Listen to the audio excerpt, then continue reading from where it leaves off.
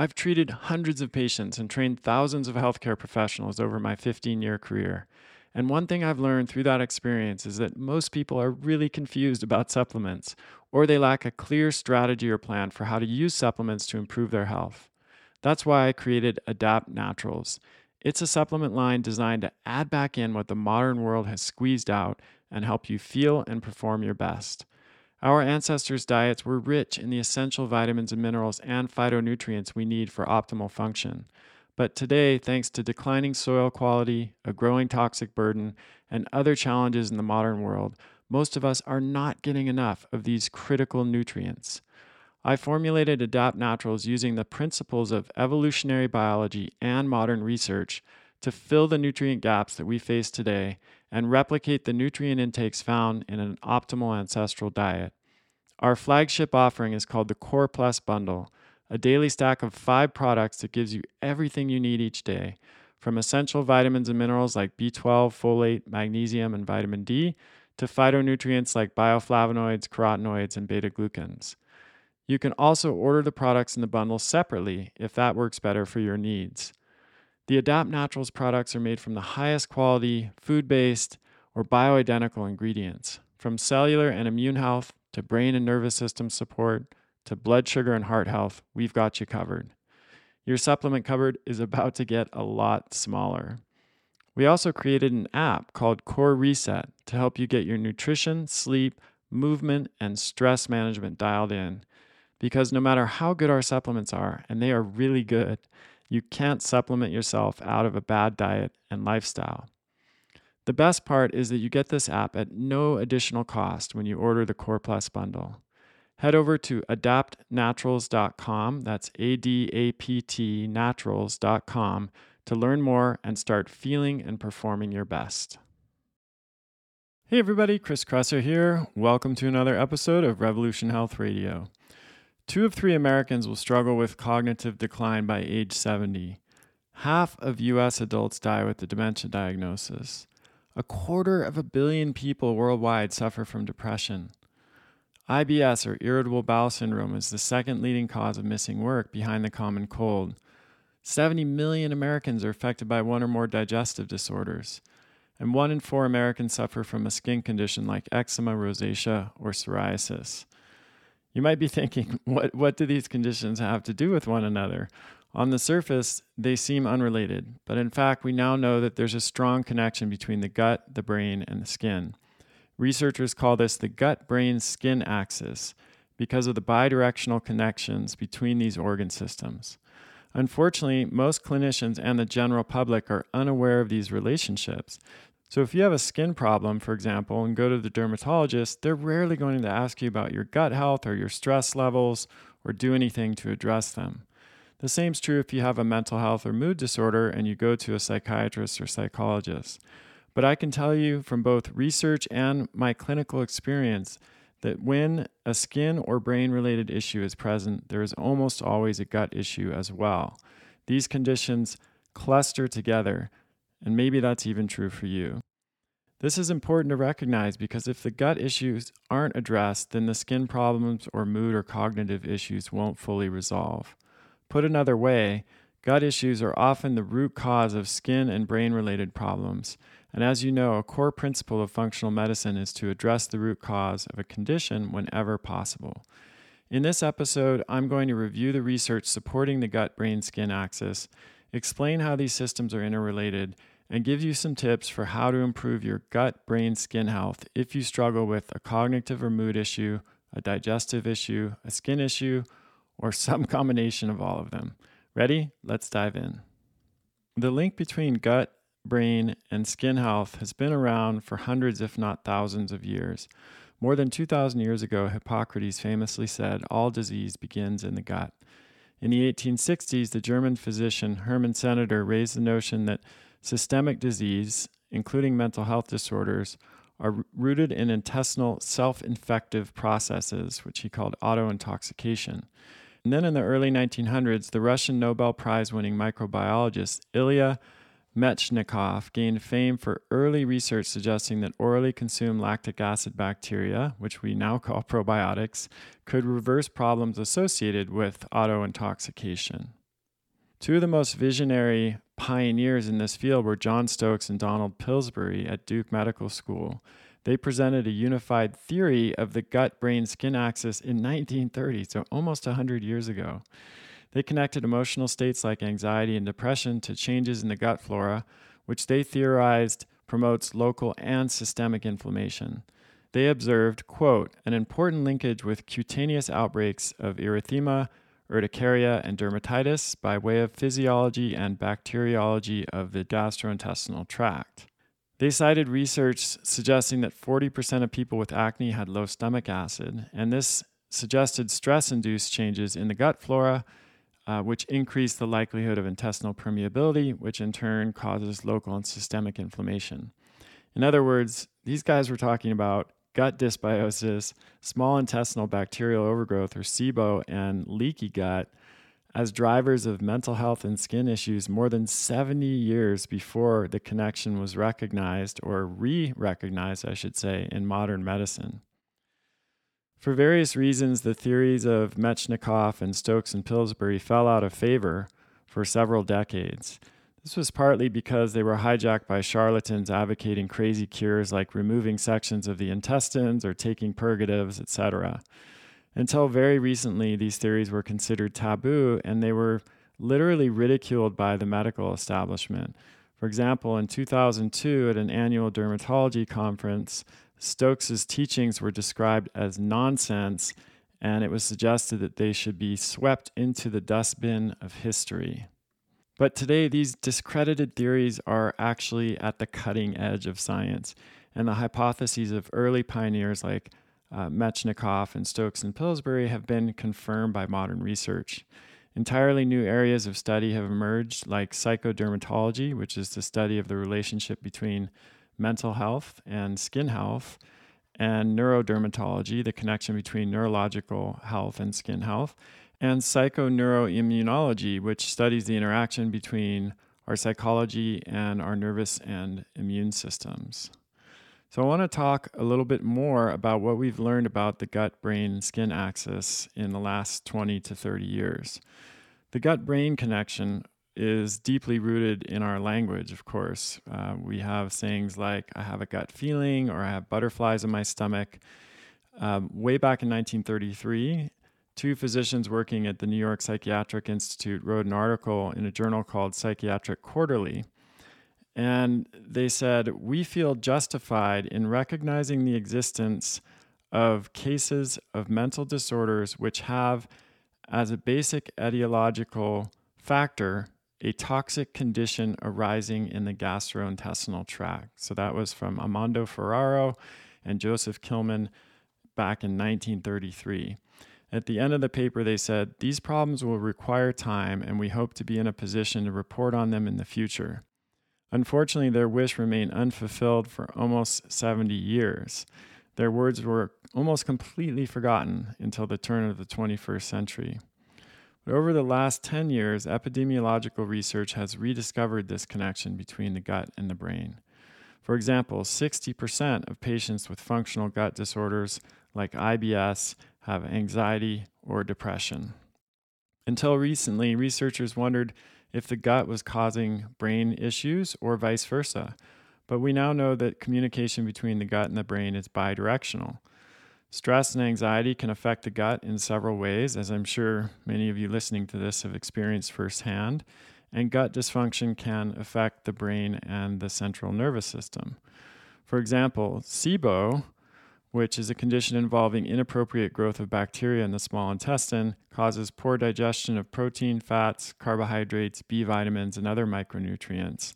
So it's no surprise that SIBO is strongly associated with depression and anxiety because our brains require proteins, fats, and carbohydrates, and B vitamins and micronutrients to function optimally. On the other hand, stress has been shown to decrease normal transit time in the intestine and encourage the development of SIBO. Stressful stimuli are known to affect all kinds of different GI functions, including motility and intestinal permeability. It's not unusual to hear about people having to run to the bathroom before they give a speech. And we know that both acute and chronic stress cause SIBO and inflammatory reactions in the gut. And chronic stress has been shown to exacerbate the disease activity in irritable bowel syndrome and inflammatory bowel diseases like Crohn's and ulcerative colitis. But stress also causes undesirable changes in both the quantity and quality of our gut microbiota.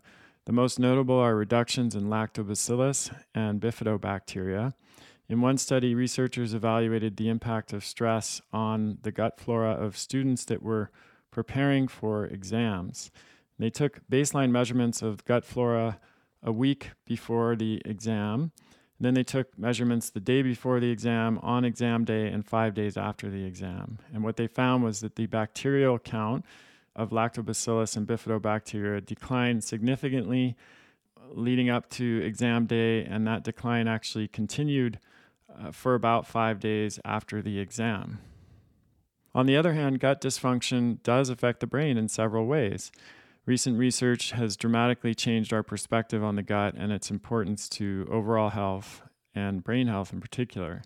The gut has a surface area of about 100 square meters if you laid out the intestine, which is 100 times that of the skin. And if you stretched out the tissue in the gut on a flat surface, it would cover half of a tennis court. And we now know the gut is a distinct nervous system in its own right, often referred to as the enteric nervous system or the second brain because of its size, complexity, and similarity in terms of neurotransmitters and signaling molecules to the brain. Over 75% of the output of our brain goes into the pontomedullary complex, which in turn goes into the vagus nerve, which innervates the digestive tract. 3/4 of our brain output is going into our gut, if we put it another way. But then the gut sends signals back to our brain via the sympathetic and parasympathetic nervous system pathways. And the gut contains 400 times more serotonin and 500 times more melatonin than in the brain. The gut flora has been referred to as a forgotten organ because it has a collective metabolic activity equal to any other organ of the body. And it fully satisfies the definition of an organ, which is a collection of tissues joined in a structural unit to serve a common function. We also know that 70-80% of the body's immune activity resides in the gut, specifically in the gut-associated lymphoid tissue. The gut contains over 100 trillion microorganisms from 1,000 different species, with 10 times more microbes than human cells and 100 times more genes than in our human genes. 100 trillion is a nearly inconceivable number, but to put it in perspective, the number of stars in the Milky Way is estimated to be between 100 and 400 billion. That means you have between 250 and 1,000 times more bacteria in your gut than there are stars in our galaxy. It's not inaccurate to say that we're more bacterial than we are human. And according to Stanford microbiologist Justin Sonnenberg, quote, humans can be regarded as elaborate vessels evolved to permit survival and propagation of microorganisms. So it's kind of a creepy way to look at it, but technically it's true. The recent studies which have looked at the composition of our gut flora at birth have found that it directly affects the development of the hypothalamic pituitary adrenal axis, which is the system that governs our response to stress. It consists of the hypothalamus and pituitary glands in the brain and the adrenals on top of the kidney. So signaling between our commensal gut flora and the central nervous system has been shown to directly impact this HPA axis. And this has been observed in everything from gut inflammation to pain to irritable bowel syndrome to obesity. Other studies have shown that inflammation in the gut alters mood and causes depression, and our antioxidant defense system becomes overwhelmed when we suffer from depression, suggesting that oxidative stress is playing a role there.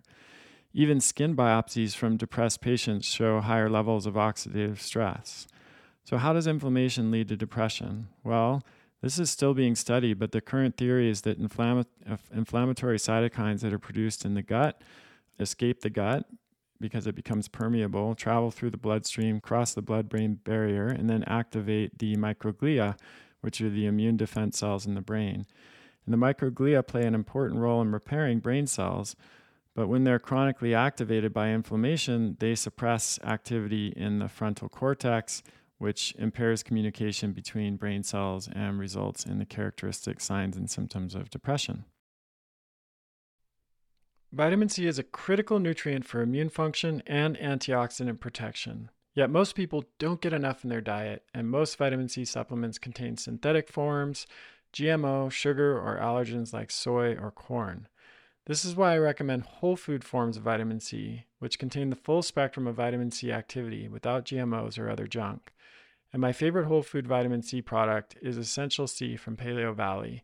It's made with three of the most potent vitamin C rich superfoods on the planet, one of which is 120 times more potent than an orange. Nothing synthetic, no weird questionable ingredients, just food. Right now, they're offering my community an exclusive 15% off discount. Just go to paleovalley.com/Chris and use the code CRESSER15 to get 15% off. Another line of evidence demonstrating the gut's influence on the brain is the effect of probiotics and prebiotics on stress, anxiety, and mood.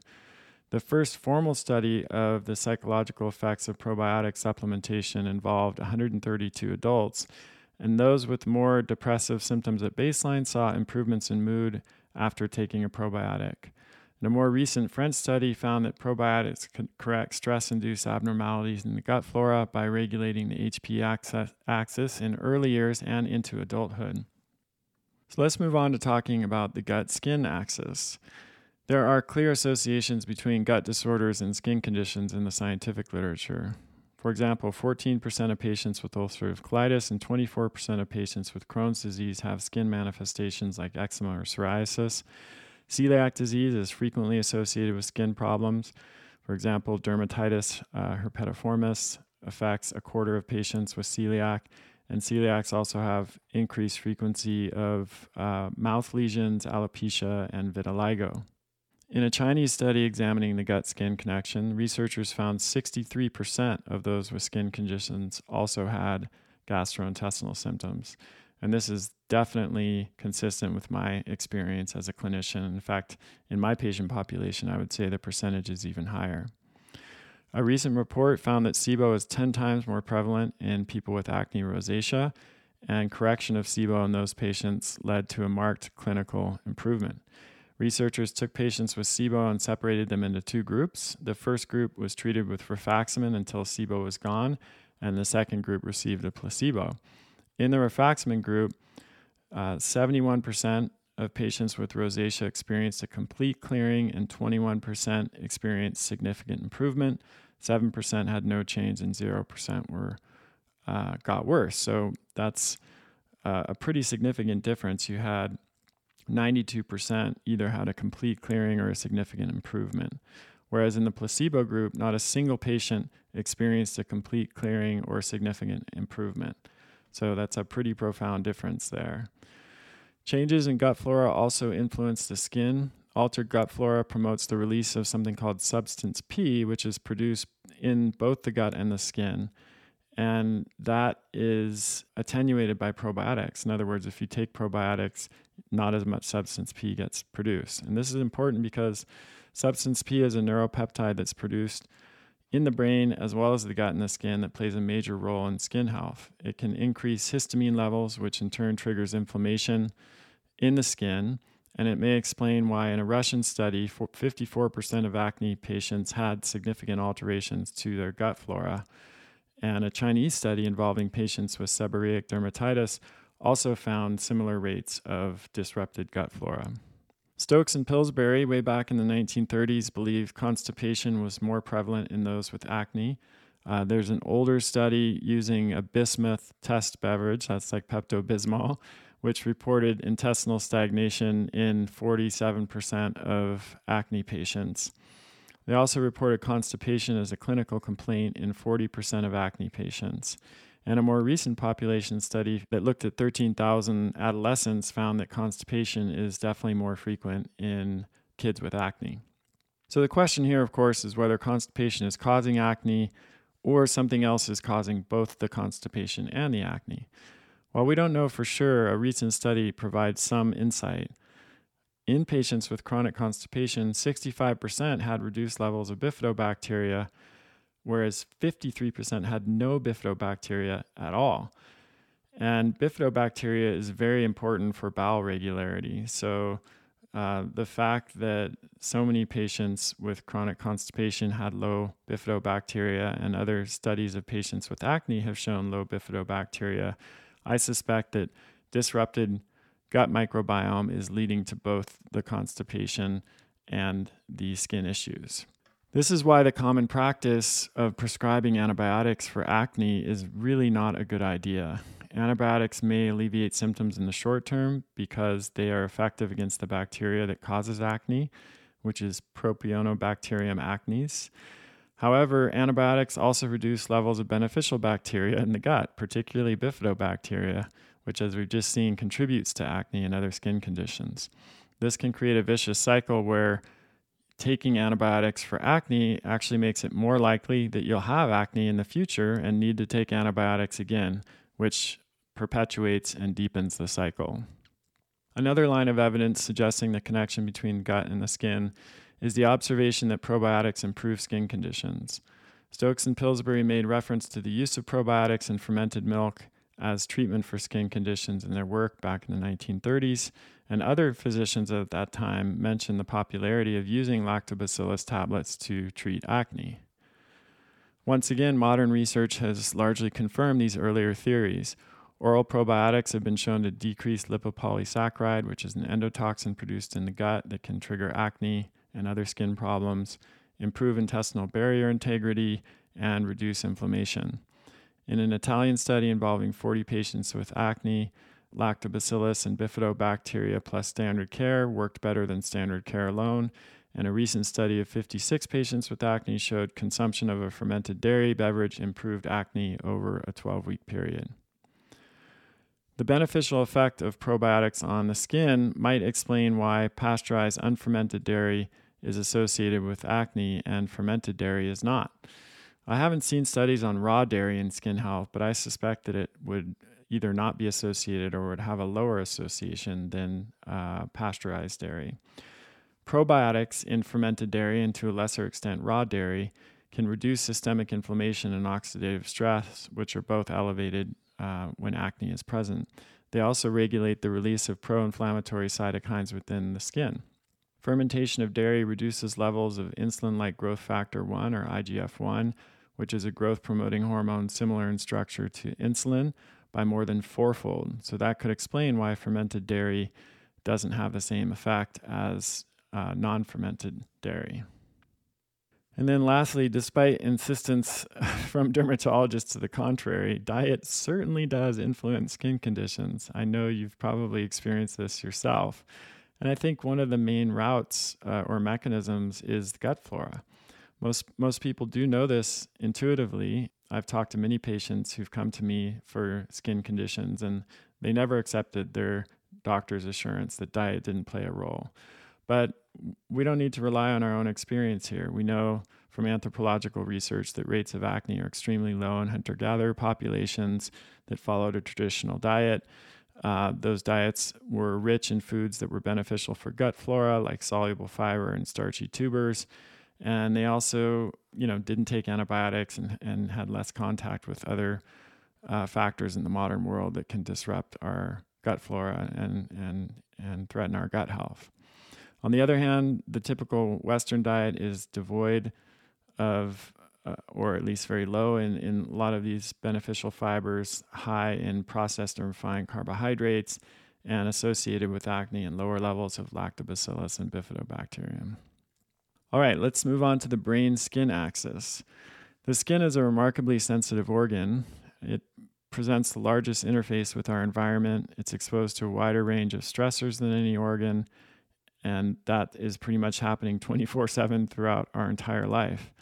The skin is exquisitely well innervated, so we have lots and lots of nerve endings there. It sends a high volume of signals to the sensory cortex in the brain, and many neuropeptides in the skin share common embryonic origin, which means there are certain peptides like substance P that are produced not only in the skin, but also in the gut and the brain. There's a long list of skin conditions that are associated with chronic stress, pretty much all of them, but I'll name a few here. Psoriasis, atopic dermatitis or eczema, alopecia, urticaria, herpes simplex virus, vitiligo, lichen planus, and acne. And then mental health impairment scores amongst acne patients are higher versus a number of other chronic non-psychiatric conditions like epilepsy and diabetes. As is the case with the gut-brain and the gut-skin axis, communication is bidirectional between the brain and the skin. Some researchers refer to the skin as the diffuse brain because we've known for some time that the skin is influenced by neuropeptides and hormones like CRH, ACTH, cortisol, catecholamines, prolactin, substance P, and nerve growth factor. And we now know that the skin is not only the target for these substances, which means it's acted on by those substances, but can also produce them itself. In fact, studies have shown that our skin contains a fully functioning local HPA axis right there within the skin. So I mentioned the HPA axis earlier, but let's take a closer look at how this works. During the stress response, the hypothalamus releases corticotropin releasing hormone, or CRH. Once that's released, CRH acts on the pituitary in the brain to produce ACTH. ACTH travels through the blood and acts on the adrenals to produce cortisol and epinephrine and norepinephrine, adrenaline. Cortisol then feeds back to the hypothalamus, which decreases CRH secretion in this negative feedback cycle. So that's the classic HPA axis response to stress, and it's been well established for decades. What's amazing is that the same cascade of hormones produced by the HPA axis response to stress is mirrored locally in the skin. It's almost like a microcosmic or holographic stress response that's going on inside of our skin. Studies have shown that CRH is expressed locally in the skin, and stress triggers the release not only of CRH, but also ACTH and cortisol in the skin. And the skin contains CRH receptors, which are involved in this stress-induced exacerbation of skin conditions. What about the hair? Stress has long been implicated as a possible cause of hair loss and an aggravating factor, at least. The hair follicle is one of the most hormone-sensitive tissues in human biology. It's especially sensitive to key stress hormones, which act as hair growth modulators. And like the skin, hair follicles are not only the target of these compounds, but they're also a source. The hair follicles contain fully functioning local or microcosmic HPA axis, just like the skin and the central nervous system. Not only can stress cause skin problems can increase stress. This is a surprising one for most people. Skin health is not just about self-image and concern about appearance. There are real physiological mechanisms at work here. Histamine is produced in mast cells, and that increases the production of CRH, or corticotropin-releasing hormone, in the hypothalamus, and that activates our central stress response. Then pro-inflammatory cytokines that are produced in the skin can induce sickness behaviors and depressive symptoms and may aggravate stress perception, and that creates a self-reinforcing feedback loop between stress and skin problems. Another way stress causes inflammation is by disrupting epidermal behavior. So you've heard of leaky gut, maybe you've heard of leaky brain, but here we're talking about leaky skin. The main function of the epidermis is to act as a physical, chemical, and antimicrobial defense system. And studies have shown that stress impairs the integrity and protective function of that barrier, which leads to a decrease in antimicrobial peptides that are produced in the skin and an increase in infection and inflammation in the skin. And one researcher in a paper I read actually referred to this process as a, quote, nervous breakdown of the skin, which I think really brings it into clear focus. Okay, so let's talk a little bit about what this means from a practical perspective. It should go without saying that to truly address one point on this axis, this gut-brain-skin axis, we have to address all three. For example, we know that low stomach acid can contribute to SIBO, which can contribute to leaky gut and inflammation, and that can trigger or worsen mental health or skin conditions. Psychological stress or physical stress can lead to low stomach acid, SIBO, leaky gut, and everything I just mentioned. And then even inflammation in the skin or skin disease itself can increase stress hormone production, which in turn leads to low stomach acid and that whole cascade of things I just talked about. So we really want to take a comprehensive approach when we're dealing with an issue on any point on this axis. Not surprisingly, diet should always be the starting place.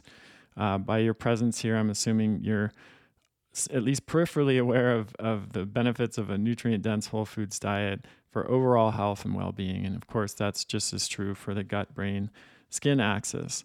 Fat-soluble vitamins, B vitamins, biotin, traditional fats, long-chain omega-3 fatty acids are all crucial for the proper function of each of these three systems.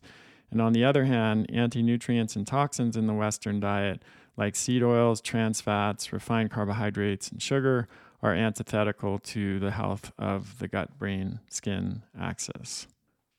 So once you've dialed in the nutrient-dense whole foods diet, step 2 is optimizing your nutrient status. The gut, brain, and skin need at least 40 micronutrients to thrive. These are vitamins, minerals, trace elements, and phytonutrients. And recent research suggests that most Americans are not getting enough of not just one, but several of these micronutrients.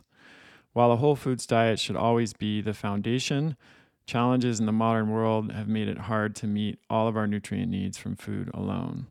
These include a shift in diet patterns toward highly processed and refined foods, changes in soil quality, which have reduced nutrient bioavailability in food, an increase in toxins like heavy metals and glyphosate in the food supply, the growing prevalence of chronic disease, which increases the demand for nutrients and decreases their absorption, a shift to a global industrialized food system rather than a local organic food system, and an increase in the number of people taking prescription and over-the-counter medications that interfere with nutrient absorption. This is why I created the Adapt Naturals supplement line. It's designed to close the modern nutrient gap so you can feel and perform your best and have optimal skin, brain, and gut health. The Core Plus bundle is our flagship product. It's a daily stack of 5 supplements with everything you need to thrive, from essential vitamins and minerals to phytonutrients to mushrooms to tocotrienols. I suggest this for people who want to be sure they're getting the optimal level of all of the most important nutrients on a daily basis. You just set it and forget it. You can learn more about this at adaptnaturals.com/core+. That's COREPLUS. But you can also order the products individually if you need more flexibility. And I created a quiz to help you choose which products are the best fit for your specific needs. You can find that at adaptnaturals.com/quiz. Step 3 is addressing any underlying conditions that might be present in the gut. These could include SIBO, infections, disrupted gut microbiome, etc. I've written a lot about this over the years. If you go to chriskresser.com and you click on the drop-down menu where all the ebooks are listed, you can see I have a free ebook on gut health, and you can often make a lot of progress just by following the suggestions in that ebook. But there are, of course, times where seeking out the help of a practitioner is going to be necessary if you have infections or other issues that really can't be addressed very well on your own. So other free resources that might be helpful here, I have an ebook on nutrition for healthy skin where I cover the top 16 nutrients that are most helpful for the skin and how to make sure that you're getting enough of them. Again, just go to chriskresser.com and you can choose the ebook from the drop down there, or you can go directly to it at chriskresser.com/skin-health. That's chriskresser.com/skin-health. I mentioned the ebook on gut health. That's chriskresser.com/gut-health. And if you're not already subscribed to my newsletter, I frequently write about gut, skin, and brain health, produce lots of free content there, videos, emails, articles, etc. So make sure to get on the list there, and hope that everything we've talked about here in this podcast has been helpful and that those free resources will get you on the right path as well. Thanks for listening, everybody. Keep sending your questions to chriskresser.com/podcast question. This episode was actually a result of a question that was sent in. So even though I'm not doing the Q&A format that we used to do, I still look at the questions and use them as a way of choosing topics for the shows. Thanks again for listening. Talk to you next time. That's the end of this episode of Revolution Health Radio. If you appreciate the show and want to help me create a healthier and happier world, please head over to iTunes and leave us a review. They really do make a difference.